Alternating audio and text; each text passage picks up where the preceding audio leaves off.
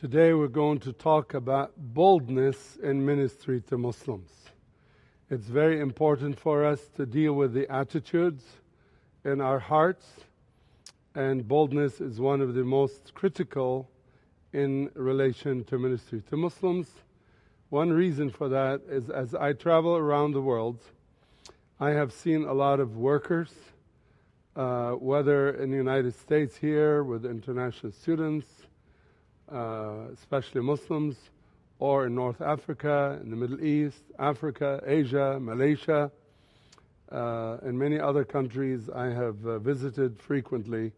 I find a kind of timidity and fear and holding back that needs to change if we're going to make a difference in the Muslim world today. And I want to begin by going to the book of Proverbs, chapter 28, verse 1, where I got the title of our topic from. It says here, God's word, "The wicked man flees though no one pursues, but the righteous are as bold as a lion." When I read this verse a few years ago, I imagined someone running in the streets, hiding behind cars, behind buildings, hiding behind trees, and looking always behind him in fear. And somebody watching from a balcony would wonder, why is this person afraid? Especially that there's no one running after him. And so many times our fear is not justified. There is justified fear, but I'm not talking about the justification or excuses for fear today, but about the unjustified fear. I was in Turkey a few years ago speaking to a group of men, and many of them admitted that they are paralyzed by fear. A number of them came forward at the end, repenting with tears, some of them, because of that fear.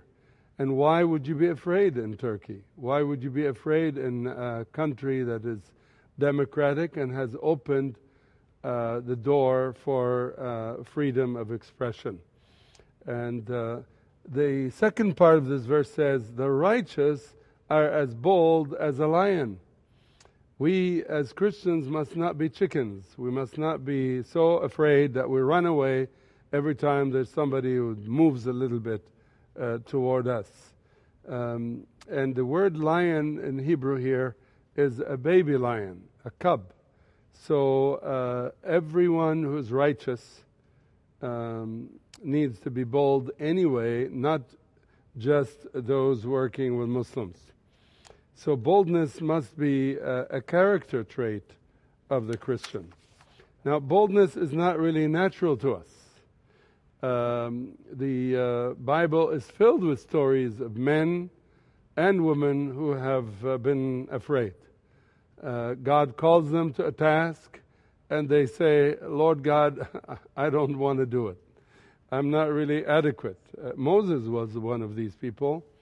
In the book of Exodus, chapters 3 and 4, when God says to him, "I'm come down now to rescue my people and save them from Egypt, from oppression," Moses was very glad. He said, "Great, go ahead and do it."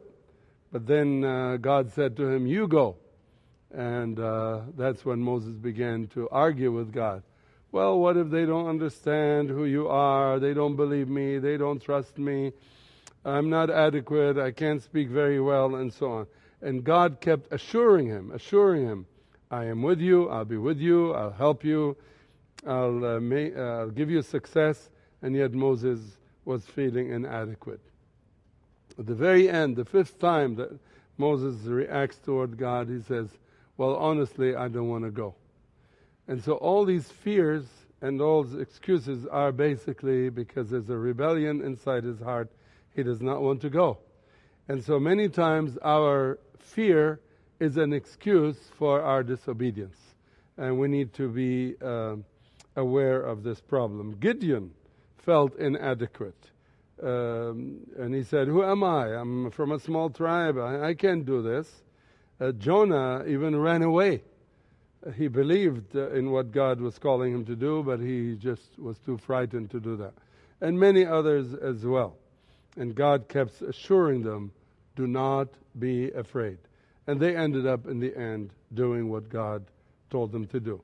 So today, my brothers and sisters, let's shed fear and let's open our hearts and trust God and be bold in our work.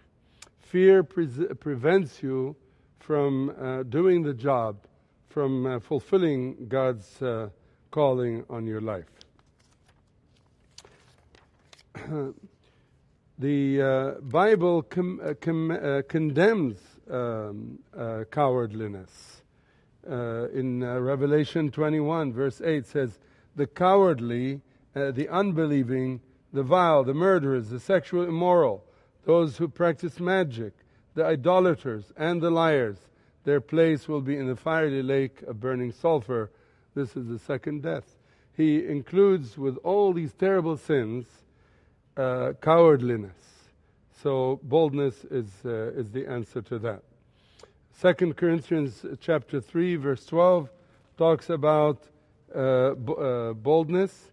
Therefore, since we have such a hope, we are very bold. Our hope in Christ is what gives us the courage and the boldness we need as we enter ministry. In 2 Timothy chapter 2, verse 1, the Bible says, God did not give us a spirit of timidity, but a spirit of power, of love, and self-discipline. And in Acts chapter 4, this is an amazing story. Here's John and Peter being persecuted, beaten, put in jail, warned never to speak about Jesus again. Peter didn't just collapse and say, oh, I'm sorry, I didn't know.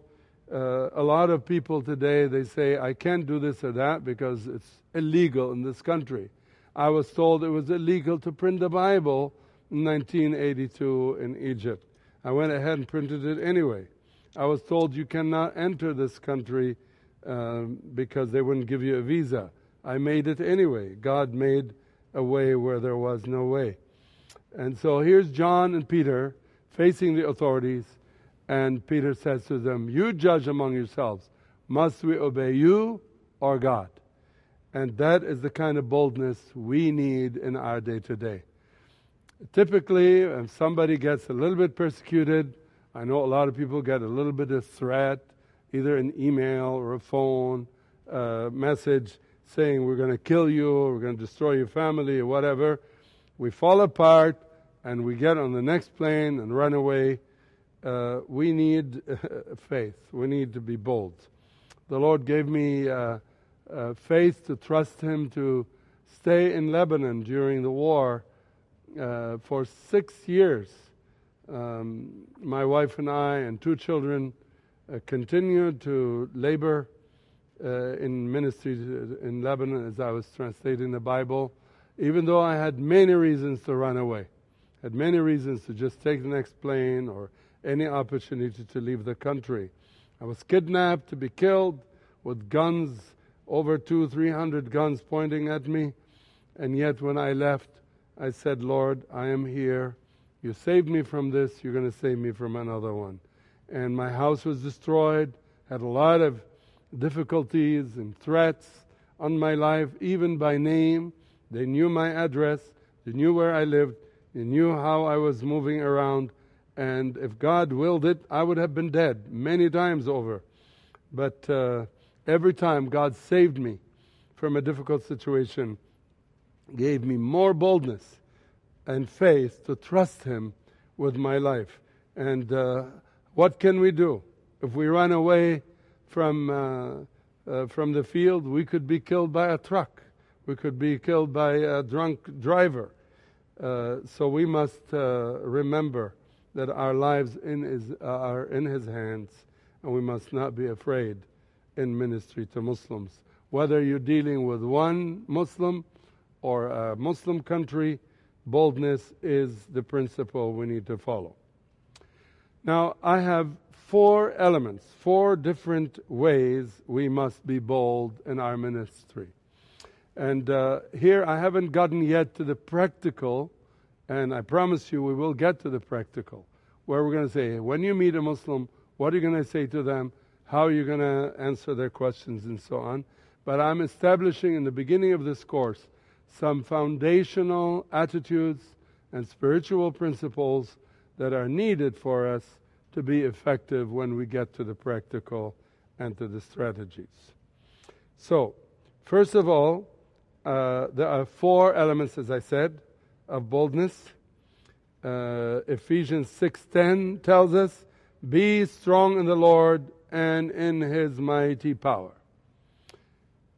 Boldness is a character trait of the Christian. We must be bold in everything. Why? Our boldness does not come from our confidence in ourselves. Does not come from our strength or sheer stubbornness, because that would be foolish.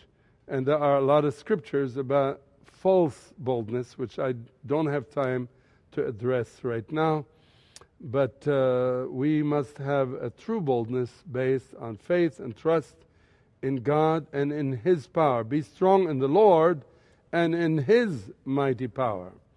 And God was telling Joshua in chapter 1:6, be strong and courageous, for I will be with you. So the first element of boldness is that we are bold by character. As a habit, we must develop boldness. Even if you run a race, run it hard. If you're doing a business, do it very well. The Bible says in Psalm 1, it says, the righteous is like a tree planted by the river. It prospers all the time and bears fruit all the time, because the source of energy and power is the Lord Himself. In Deuteronomy 6:5 says, love the Lord your God with all your heart, with all your soul, with all your strength. That's the kind of boldness I'm talking about. When we do anything, we do it with all of our heart. Deuteronomy 28:13, the Lord will make you the head, not the tail. If you pay attention to the commands of the Lord your God that I give you this day and carefully follow them, you will always be at the top, never at the bottom. That's the spirit of the Christian, a bold spirit based on faith in God. The second area of boldness is bold in faith, boldness in faith. What does it mean to be bold in faith? Let's look at Hebrews chapter 11. In Hebrews, we have story over story, many stories, a whole cloud of witnesses of people who are bold in their faith, and the whole chapter is about faith. Begins with definition of faith, continues to talk about the men and women of faith who have trusted God in difficult situations. It says in verse 33, Hebrews 11, those men and women through faith conquered kingdoms, administered justice, and gained what was promised, and they even shut the mouths of the lions. Why are we timid today? The God of Abraham is our God. The God of Daniel is my God. The God of the Bible is my God, who has been there with people in all of their difficult situations, the hardships. And if you read Hebrews 11, you will see the list of all those and the situations that God saved them from. In 1 Peter 5, verse 9, as there's something for us that we need to stand on very firmly today. It says, resist the devil. Resist him, standing firm in the faith, because you know that your brothers throughout the world are undergoing the same kind of sufferings. When God tells us to be bold in faith, He recognizes that there is suffering. We are called not only to believe in Him, but to also suffer on His behalf in Philippians 1, verse 29. In 1 John 5:4 says, everyone born of God overcomes the world. This is the victory that has overcome the world, even our faith. Our faith is the secret for our boldness and our strength and our power. And 2 Corinthians 5:7 says, we live by faith, not by sight. You don't have to have everything sorted out when you go on the mission field. You don't need to know everything when you go to reach Muslims. All you need to do is trust Him, obey Him, and be bold, and God will help you. Faith is not for wimps. If you are a wimp, you do not believe in God, because God has all authority, all power. 1 Corinthians 16:13 says, be on your guard, stand firm in the faith, be men of courage, be strong. Anybody entering into the Muslim world, knowing the difficulties, the hardships, the possible sufferings that might come from that, needs to realize that it is by faith that we go to this very difficult field. 2 Corinthians 3:4 says, such confidence as this is ours through Christ before God. So we have confidence. We have boldness because of who He is, not who we are. Thirdly, we must be bold in prayer. Brothers and sisters, it's not all about how to reach Muslims. This whole course is supposed to be about how to evangelize. Without prayer, it's like we're saying to God, I don't need you, God. I can take care of it myself.